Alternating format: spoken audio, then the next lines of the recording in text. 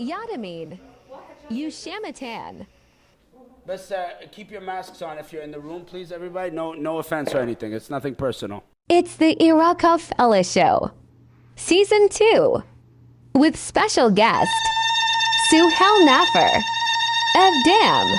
Peace, it's the Rockefeller Show. I am your brother Narcy. You know who I am. But we have a special edition of the Rockefeller Show. One of my best friends, one of my homies from back in the day to this day, the one and only Suhel Nafar of them, if I can say that, you know. No longer always. of them, but always of them, right? Yeah. Suhel, how you feeling, bro? I'm good, man. We are Miss you. both jet lagged. We are in an undisclosed location right now across the earth. We just both landed. Yeah. I'm on California time. You're on California time. I'm on Montreal time. I wanted to sit with you first and foremost because you're one of my favorite people. I see you several times throughout the year. And we kind of have this like converging history in our life. We've been through a lot together. Yeah. So if we were to start at the top, I think one thing I want the audience to be aware of is your history. Can you tell us a bit about Philistine, Dem, and like the beginning of your music journey? Well, as you mentioned, I used to be part of Dem, the first Palestinian hip-hop group. Grew up in a city called Lid. Lid is between Jaffa and Jerusalem. Shout out Lid. Oh, yeah. I started in my music journey when I was 14 years old. You know, it all started, I would say, from the MC Hammer, the Michael Jackson, and then moved a bit to Pac and Big. to Pac and Big, and that's why I speak English now. It's because of these people. This is my English teachers, let's say. And then, you know, being in Palestine in an early era of hip hop in this region, and specifically within Palestine, we had to learn to do everything out of nothing. And what I mean by that is literally building the stage. And when I say building a stage, it wasn't for us. It wasn't like fighting to go on stage. It was like, how do we build a stage? And I'm talking about hammer and nails, literally, right? And that also like so there's a positive thing about it, and there's pros and cons about like starting something fresh and new. Is first because you have to struggle double, but you learn so much shit during that time. So that's why I kind of got that skills of being animator and motion graphic design and then filmmaker and then director. You know, you do the same. You start as a musician and then you move on. It becomes you're part of the management, you're part of social media, you're part of rollout, you're part of marketing, you're part of director. So it builds up in many levels. Obviously, you know, music reaches us through different mediums. I think initially music hit me through my sister Hela, who was listening to more pop stuff like George Michael and shit like that. But then when hip hop kind of came into our life, it started as R&B with Belle Biv DeVoe, and then it became MC Hammer, as you said, and then it became, you know, NWA, and the real shit started leaking into our life. Can you tell me, like, your earliest experience with hip-hop music? What was the first tape or CD that you got in Philistine? I was in Canada at the time, but in Philistine, what was the first tape that came to you? First cassette. For some reason, I remember myself breakdancing in my Khalo's khutbah party, breakdancing to Michael Jackson Biggie record. I do remember that. I remember because there's like some footage of that, right? But MC Hammer definitely was one of the early stuff, and then you know, like it was a mix. But I would say the first CD that I had in my hand, original CD, not bootleg, was West Side Connection, which amazing because later on I learned that one of the producers were Frederick, Palestinian. So that was like a circle after I knew later on that actually one of the first original CDs that I held in my hand was produced by Palestinian. Yeah, so it was fun to know. But that was the first original. That's amazing.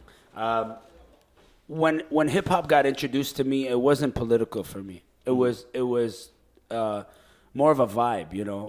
And I also wasn't aware of who I was. I knew where I was from, but and I knew the connection of like war and conflict to where I was from and where I was sitting at in Canada. But I didn't make that connection in the music until later in my teens. But when you grow up in a place like Lid in Philistine, you're immediately aware of your identity, which is crazy because you're on your own land. Not really. If you grew up in the West Bank and in Gaza, you immediately Are aware. But if you grew up as a Palestinian in '48 with the Israeli ID, so you're controlled by the Israeli government. So your education system is not through an Palestinian educational department. It goes through the Shabak, which is like the internal security service of this country. So they are responsible to your education. And you don't automatically grow up knowing who you are, and you actually growing up hating who you are. Also, because you lived in poverty. When you see like I would say the European Jews the European Jewish Israelis have better neighborhood, and you blame yourself, right? So this is one. And as I mentioned, the education system, not just by what they teach you in school, but also by who they hire to be your teacher. Because in Canada, you know, they don't teach you the history of the indigenous in the way that I learned it later in my life. So when you're in Palestine, growing up in Lid under the Israeli occupation, so you learned you're a zero. You learned you're nothing. You learned that there was nobody here before the existence of this country. So you grew up with a low self-esteem, and you grew up with hating who you actually are and trying to avoid who you are. That's how early stages, you know. So it takes time for you to actually be like, wait. Why do I hate myself? Why am I in poverty? Why my school system say this kind of thing? And why is this education, like, why my books look this way? And then you start to understand. So it takes time. Can you explain to the audience that might not know what a Palestinian 48er is? I know what it is, but... Yeah. So the reason I say 48er is because in 1948, when Israel occupied the land, there was around 20% of us who were lucky to still be there. And we're still around 20 to 27% these days. And it's Palestinians who have Israeli ID, Israeli passport. We have that on the paper as blue ID, but we don't have it in our daily life. Like, we don't get... Yeah, you don't get the privilege. The rights of the privilege of European, Jewish, Israeli, white rights. I want to get back into that. I think we'll circle back to Palestine, but, you know, your sibling... your older sibling, Tamer, who is, you know, I would say one of the first Arab MCs to ever make noise. And shout out to Tamer. I see you. We miss you. You know, I remember when I watched Slingshot Hip Hop, which was directed by Jackie Saloom. Jackie Reem Saloom. We see your bedroom in that film. And there's the Pac posters and all the CDs, and your brother talking about learning the lyrics. And was he the one that introduced you to the music? Because you're a couple of years. There's a couple of years between you guys. Yeah, he's 4 years older. Yeah. So, was he the one that pulled you into them, and kept you around him, or was it a natural progression into the group with Mahmoud? Like, tell me about that formation. Both. He got into hip hop because of me, because he was more Backstreet Boys. I was more hip hop. It's not a diss. It's not a diss. Hey, Backstreet Boys were lit. You've always been a pop star, bro. I was more into the hip hop right away. So in terms of learning, liking the culture and the hip hop culture, I think it came through me. But going to Dam and entering the Dam world, it was because of him. We lived in a really small apartment. We both shared one room, the bedroom that you see in Slingshot Hip Hop. So our beds were next to each other, and the room was filled with papers Tamer was writing it since he was a kid. That's I think one of the reasons that he's a really dope writer, because he really worked on his pen. We worked since he was a kid on it. And I remember once I took those papers and I went to my parents, I was like, look how much he writes, like, and as a kid, like, without even thinking what's going to happen after. And my parents were like, what? That's all him? I was like, yeah. Wow. So yes, I got him into the hip hop culture, but he got me into the hip hop industry because he's the one. Because I liked the filmmaking more during that time, and I went to the studio to film him recording his first ever record. So you've always been visual. Yeah, always been visual. Yeah. I went to film him, and it was a really bad song that he was recording. It was called "The Untouchable" from his EP back then, called "Stop Selling Drugs." What year was this? 97. Wow, bro. That's a long time. Now that's a long time ago. Yeah, it is. Yeah. And then I was filming him. It was him recording. My dad was there, who drove us to the studio, who was driving us everywhere. And then it was me. I was filming him, and then I was like, why won't you record my hook? And then I went in and I did a really terrible job, but it was still better than what he did, but it was bad. And I remember it was like just kind of a DMX vocals type of thing, like me screaming. I always was screaming, right? And that's how I got into it. It was through him. It was his lyrics, and he had really strong part in lyrics. I had more the strong part of like the melodies and the visuals. The rest of your history with them is pretty much documented in the film, so I'm gonna cut to the trailer right now. طلع احلى الاسم Fear of a Black Planet. كيف البني ادم الابيض بيجرب يوقف التكاثر الاسود.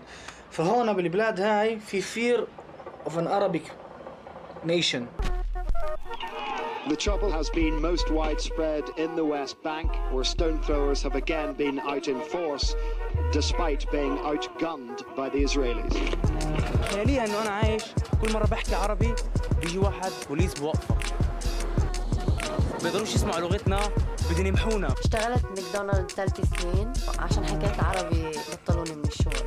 Arabs who live inside Israel make up nearly 20% of the population, so they pose a sizable threat. احنا حياتنا باللد الحكومة طرق تسد وجثث احنا نعد هيك. شبعت غزة بسجن كبير. بتمنى انه اطلع الضفة واقابل رابرز، بس للاسف يعني الاحتلال مش مخلينا انه مقفل الطريق من كل مكان. الواحد خلص من كتر الدمار ما بقدرش يعني يحبس جوا اي احساس، فاحنا انا اتجهت للراب حتى اطلع اللي عندي. هاي اول مرة اللي راح اكون بضفة بدون ما حدا يعرف. اول مرة غني على المسرح، اول مرة. وحاليا متوجهين على إيرز عشان نطلع من إيرز الضفة ان شاء الله. في نقطة وراها والله، هي في نقطة وراها. العالم ما بدنا اياهم يحكوا عشان بكون. So yeah, I mean, coming out of them, I think when I met you guys, it was the mid 2000s in North America during the second Intifada. Was it the first Intifada? Third? Second Intifada was 2001. Yeah, so around 2001, after the second Intifada, after 9/11, we started all converging in North America, touring. Yeah. We would meet in places like San Francisco to do Nakba shows. Yeah. And then we met in New York, where we had that infamous Jay-Z encounter where I froze when I met Jay-Z in the street. You can't tell that story this way. That story needs an episode. Yeah. I mean, I will tell it briefly, but we were walking down the street with Shadia Mansour and Dam and Sundus and Jackie, and I was telling Jackie, You had your DSLR. I had camera. a DSLR. I was trying to be a cameraman at the time. Look at me, I'm paparazzi. I was taking photos of dogs in the street and shit. And then I was like, Jackie, it's crazy. Every time I come to America, I end up meeting like all my idols, and I imagine we meet Jay-Z. And then like literally 10 minutes later, we're in Tribeca. We stop at a corner, and Jay-Z pulls up in the Volume 3 Jeep with no doors, the silver Jeep. And we were right after a screening with Reem, Sundos, and Dam, and Shadia. We were after a screening for Slingshot Hip Hop, and I had my suitcase of the merch. Right? So I remember everything going in slow motion, like, and I go, oh my God, it's Jay-Z. Yeah, I don't remember. And I froze. I did not take a photo. I had a perfect camera. You did take photos, but of your of other feet, shit. dogs, street, and stuff like that. I remember Mahmoud from Dam was also like for then. Shadia just like looked like this while Reem was just yelling and saying, "Yo, it's Jay-Z!" And then Tamer just going to Jay-Z, taking the selfie, and you're just taking photos of the floor. And I'm struggling, just stopped in the middle of the road, threw my suitcases out, and I was like, pull the CD out. Trying to pull the CD. I was like, I'm hoping it would be a CD or something because I didn't know it got stuck, like always. And everybody's running in slow-mo around me while I'm like, it was amazing. And then I got in, and I got Dedication, Dam's album, and that's what I gave him. And it was actually nice of him because the light turned green. And he didn't go. He waited for me to come and like give him. I was like, "Yo, check it out! It's a Palestinian hip hop Dedication album." His security guard hopped out. He was like, "Chill, these my people." Yeah. But long story to say that we were meeting at this point in history where Arab hip hop was becoming larger than just like these pockets. We were becoming a community. Yeah. And it was a very magical moment, but it was also a bit too early, I think, in general, for the world to accept outside of our community, even within our communities, to accept what we were doing as a viable form of communication. We also didn't have tools like today. Yeah. It was pre-Facebook. It was pre-Facebook, pre-YouTube, Yeah. pre-Spotify, and all these like DSPs that we put our music out on. So like, we were still CD hand to hand. Yeah. And towards the end of that era, I would say, which is like 2007, 2008, 2009, we were already like 10 years into it. And at that point when we were hanging out, I could tell that you were kind of shifting out of music and getting more into visual work that was still like adjacent to music, but you kind of didn't want to be a musician as much. Can you tell me why that is? Like, what was the feeling that you were having after touring and being a Palestinian artist, being put on this pedestal when you would go to the West and people would like consume you and you would go back to Lid and come back and go back to Lid? Yeah. What was the frustration that you were feeling around music at that time? I always wanted to empower my skills in filmmaking and motion graphic design. That's why, like, a lot of the times while we'd be touring, I would be working on animation to project in the back. That would be translation of our lyrics. Sometimes we'd be recording in the studio. Tamer Mahmoud would be writing the lyrics to go in and record. And I'd be like, oh, there's this thing called After Effects. Let me learn it. And I would be just like learning that and not focused on like writing and reading. And that was a big sign to me. I was like, what am I doing? I'm focused on this. And the shift you mentioned is actually totally right. And it was during those years where you could see me like working less on melodies, not really writing lyrics, and like, okay, I have this idea of a script, I have this idea of visual shit, I have this idea. I was like, okay, maybe we could do this. I heard about this social media page. Maybe we can build marketing plan around it. So I think it was always there. Yeah, you were first always strategic, always. First time in the studio was because of camera. First time ever because I was filming Tamer. It wasn't because I went to the studio to record. So I think it always was a thing for me. It was always here. I think it's just music came just because it was part of also like who I am, I think, and Tamer. And then it slowly, I kept realizing more and more, like, I'm better there. I'm happier there, but also I'm better there, like, as skills. I felt like my writing skills were just getting weaker, while my more, like, visual or artistic or behind-the-scenes strategy was getting stronger. Look, I think a lot of our journeys are very much written for us. A lot of these, like, signs that we don't notice in the moment end up reflecting on our path. And with you, I've always told you this. It's always been like, I've always observed your growth as a person in the music scene and always admired it. But I've also seen your shifts and like why you've shifted. So when you went to Spotify, you were one of the people responsible for their diaspora program, if you will, for lack of better words. It was helping Spotify to launch in the region, in the Arab world. But my focus was how to build the global Arab hub, and strategically how do I shift this industry to the diaspora, but also to the people who like Arabic music and culture, because it's not about just Arabs, it's about also music, Yeah, what was it? Like, what was that? Because that's very complicated, as you know. Where we're from is so many different cultures within cultures. Yeah. So how did you research that and build this like infrastructure for our community, which falls off a lot of people to know that you did that on your own in a way, like for our community. There was a group of people for the Latin and for the subcontinent, but I was doing the Arab stuff. Yeah, tell me how you started that program in your mind. That was actually my last kind of transition of like, I'm done with performing, done with recording. I'm out of the studio. I'm here to be behind the scenes or build the strategy for whoever is on stage. I remember I was in Palestine shooting something called Lit Tent, working for the PMX team, and also recording for Dam's last album, which was Ben Hana Mana. And while there, I got a few calls and emails, and you were one of the people who were like, yo, check out this thing on Spotify, and you fit, check it out. And then because I was like, yo, Sundasu, would you move to New York? He was like, no, I'm not moving to America. I was like, okay, I got to hit my homies. And then you said that to me, yeah, right? Of course, yeah. and that was like the final transition, because then I had to be like, yo, I can't be on the album. It will be conflict of interest. So I took myself out of the cover, took myself out of the credit. But the opening of the album, you'll hear my voice. By the way. And I have a solo track in there as well called Brooklyn. And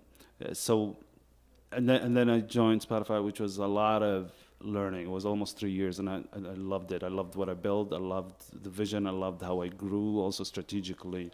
And I did a lot of research of basically the research that I did and the things that I wanted to learn while there is where I am now. I did a lot of research and a lot of learning from K-pop community, from hip-hop. I learned how strategically they grew the culture through the teams that did the K-pop. I met a lot of like K-pop bands, but also teams of K-pop bands. The Latin team were the people who onboarded me to this role, so I learned so much from them and worked a lot, watched them working a lot on a lot of amazing projects.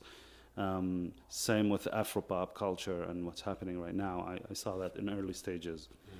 So my research was always, and the strategy that I built there was, okay, like if this worked this way, how would it work for us? And I always like, I'm foodie, I love food, right? And I always like to look at music as in a food perspective first, before anything, like before music. What do you mean? What do you mean by that? I feel like that's so taco came in way before reggaeton came in. Yeah, right? Oh, you mean like the cuisine of the culture. Yeah, of course, yeah. And I feel like hummus has now been everywhere. Oh, hummus is, we know. It's hard everywhere. Like, okay, so now we're coming, right? That's how I see it, right? That's from a cultural perspective, cuisine comes first, the music comes second. From a tech, it's like, okay, tech is gaming first, and then music is second. And we've already been, I feel like, dominating kind of the gaming area. So music is coming, and then our cuisine has been like, now is everywhere. Everybody's trying to steal the credit for it as well. You know what I mean? So I feel the music was there. So I was researching this kind of things as well. But also I was researching numbers and the history of why there are this type of diaspora there. And things like that, people. I'm still shocked that there's like, not shocked. Unfortunately, history, with our political climate change that is happening in the world.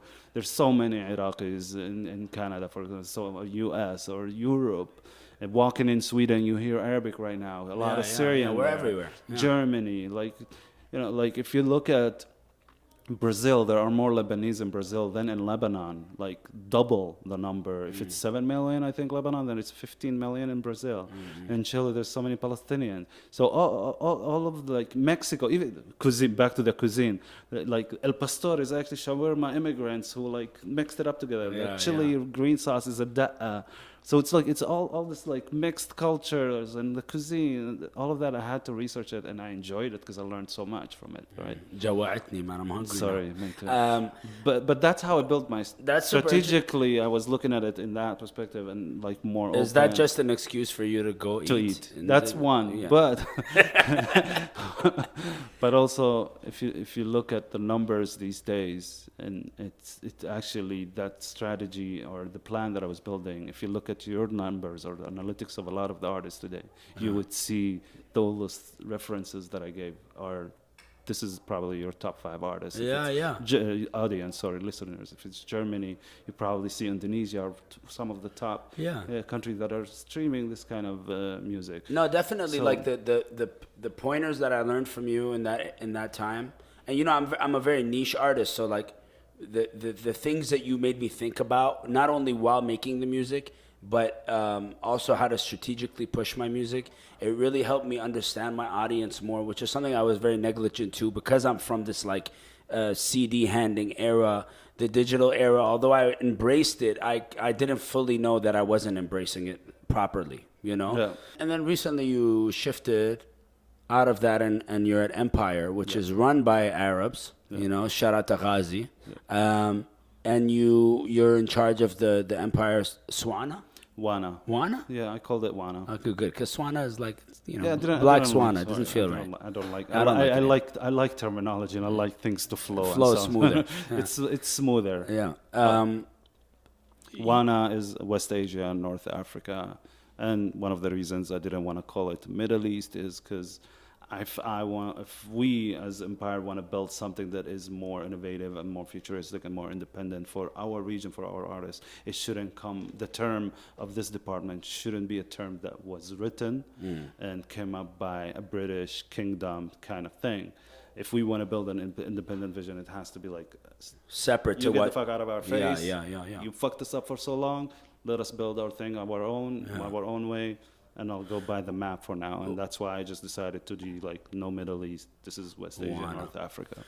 You know, you're somebody that we came up in the same era, as I said. So the way we view industry is directly tied to colonialism. Like there's a similar, it's a similar kind of architecture, right?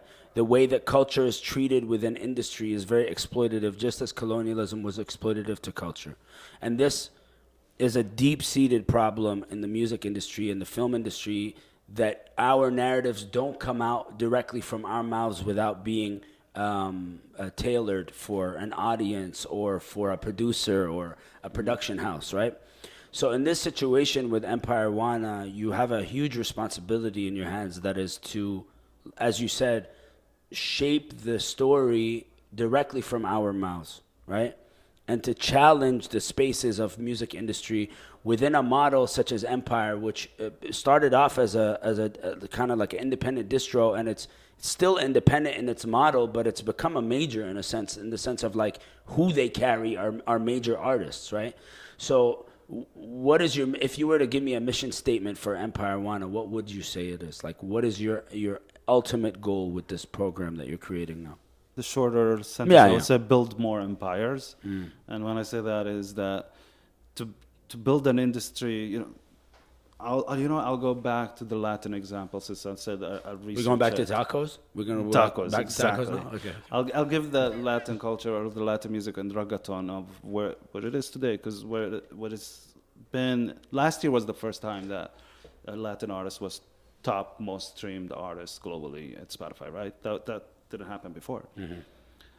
How did this get to this point? So first, cuisine, culture, right? But also more players around the industry, and there's a song that can drive an artist, a song that can break an artist, that can break more artists, that can break more teams, that can break more industry people that will be behind the scenes to support all these new artists coming, that will drive the culture, that will drive the new genre, that will drive the industry that we've been working on building for so long. And how do you do that, really? You have to go back to the base of like, okay, you need more partners on the ground. You need to scale those partners on the ground. A lot of the labels that's happening today, their A&R tool is TikTok, and it's not just going to the ground and being like, touching the artist, what are you trying to build? You're trying to build a label? Cool. What's missing for you to build a label? Hiring people is going to cost you hundreds of thousands of dollars. Let me provide these tools to you and help you build your own label, build your own vision, help you with that. And it's not going to be... It's going to be you building it. It's you building your own empire. We're just giving you the infrastructure around it. And that's the vision of how do we have more of all of us around, behind the scenes, on stage, everywhere. And if you look at K-pop, it's kind of like this, because K-pop really was first time aired on TV in Korea in the 80s, I think, or 90s, early 90s or late 80s for the first time. But we only heard about K-pop in the last 5 years. But if you look at one of the reasons why it really broke is a lot of those people that were in the 80s and 90s are the people that are behind the scenes. A lot of the first actually bands that performed on stage and on TV are now running the shit in the background. Labels. And Gum Style, which is maybe a silly song, but it helped shift a lot of things. Of course. So how do you get to that point? So it's going to be a lot. It's going to be just the same, like people who were on stage and now they're behind the scene because they felt the gap. They know what's missing. حسوها على بشرهم. They felt it on the يعني we say in Arabic اسأل المجرب مش الطبيب, right? Which ask the person that went through it and not the doctor. Of course. Ask the patient, not the doctor. بالضبط. I mean, I mean, it isn't one thing that breaks a culture into No, the mainstream. it's going to be a lot If of you us. if you look at where we're at now as Arabs in mainstream, in the mainstream story, you know, what I've noticed about North America and the way they accept culture is like it's one at a time. Yeah. You know, you had the Unfortunately. South Asian community breakthrough in America, and then you had Egypt breakthrough through Rami Malek and Rami Youssef through the in a shows. different way and through the Yep. TV shows. And now you have someone like Mo Amr who's breaking the Palestinian voice in a very American, like a very like in the country way, and that's how North America. I have to go back to food.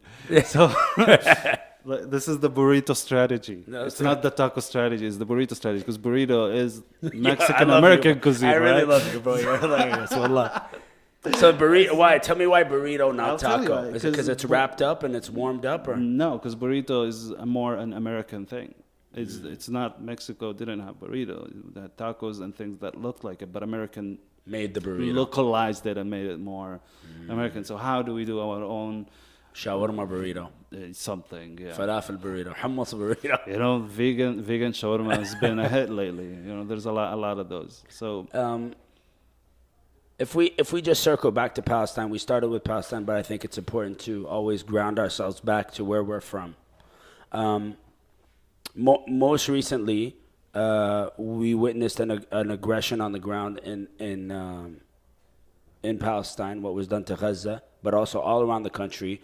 It seemed as though the violence towards Palestinians was turned up even more. Not that it ever was switched off, but the public perception of Palestine changed this time around, I think, more than ever. And it still needs a lot of work in order for people to humanize Palestinians more than they slightly do now. What do you think our role is in the diaspora to further this? You know, one thing that I did was the Musicians for Palestine group of artists that signed this list. I was part of the team that put that together. And I remember contacting you saying, like, do you think this is something that's going to work, or is it just another thing that we signed that goes nowhere? But it actually grew into something bigger than I thought it would. Outside of these kind of actions, as people who are executives now and then culture movers, what can we do to further bring Palestine into public consciousness as a human rights issue? Yeah. Well, you know, it's a lot of pieces, a lot of puzzle pieces for the final picture that we're all trying to build. So there's going to be a lot of players that will get us there. And it's happening. It is always, you know, I read something once that says, like, in every protest or in every fight or in every revolution, you lose a lot, but you go a few steps forward. But I'm glad you mentioned the diaspora. I think the diaspora is going to be an important player. And not to go, I won't go far, but you can build a country through diaspora without bringing your colonialist mentality you learned in the diaspora if you do it in the right way. I read some research recently about the Desi diaspora, and there is in January, I hope I'm not wrong, in January there's a whole meeting that happens in India where people from all around the diaspora go there and meet, and they do all kind of project, and that's one of the reasons why it helped uplifting and take the economy a bit up. So how do we do these kind of things? Yes, the project that you mentioned is one thing, but also we need more execs behind the scene working on the project. It doesn't all has to be protest. It doesn't have to be all activists. It's good to have that, but it's also good to have people who are shifting things, building other things that representing the culture but not in your face. You need it all at this point. You know, we're all activists without shouting that we're activists. If you look at what we're trying to all build or get to. Amazing. Suhel, I love you, bro. I love you too, man. It's the Rockefeller Show. I'm your brother Narcy too. And next week we got a special guest. Peace. قندرة عتيقة على راسك منتظر الزين يسباب شيء. Listen, man. You get the Nars face, belligerent heart rate, religious at part breaks, militant talk phase. I'm iller than part Saratan, ya Shamavan. Heavy though I lost weight this Ramadan. And Devin Yasin, I'm feeling mad for it. Cause who next, fam? Arab X-Clan, Sand Glorious. I crumble peace like white clans in Europe. Our stands enormous. All we really see is violence and torment. Mic stands and torrent.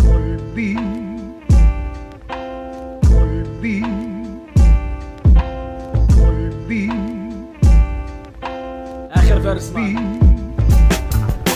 بدلت الشرايين كوابل شبكة كل فلسطين هون تحط فيها دم أكتر من أفلام ترنتينو. مين هون ثابت غيري قلبه بيت حارة فور معلق عليه افتال البيع دجاج عاطر. فيش عندكم بيت الواقع قبيح بقلبي نكت. الأرض مش قريبة عليك مع كل هاد عايش على الركب. قولي شو اسم الأغنية؟ إذا عن الشعب العربي سميها قلبي، وإذا عن الزعم العربي كلبي.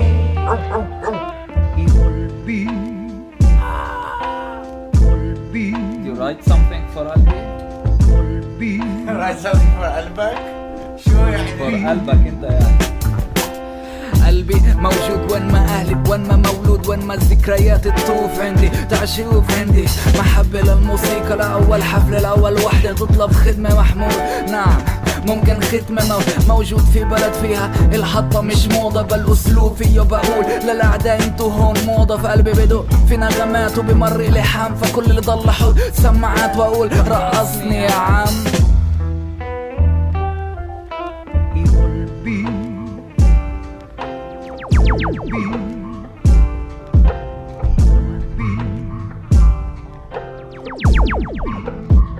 اسمع بطل حامل تآلات حرفيا مع قفيات حميات تتولى العضلات القلبية. قلبي شايف فرصة بلا صعوبة، وبعقلي رسالة محسوبة على ورقة مكتوبة. بدك ولا ما بدك محبوسة. قلبي هو الهيب هوب لأنه هو زي البلوزة، كوابل ممدودة من استوديو نارتي لجسمي. فلسطيني عراقي على راسي.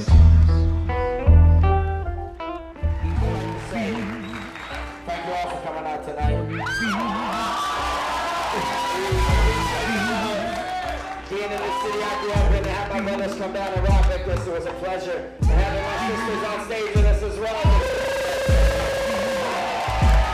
So we like to say, peace, peace, peace.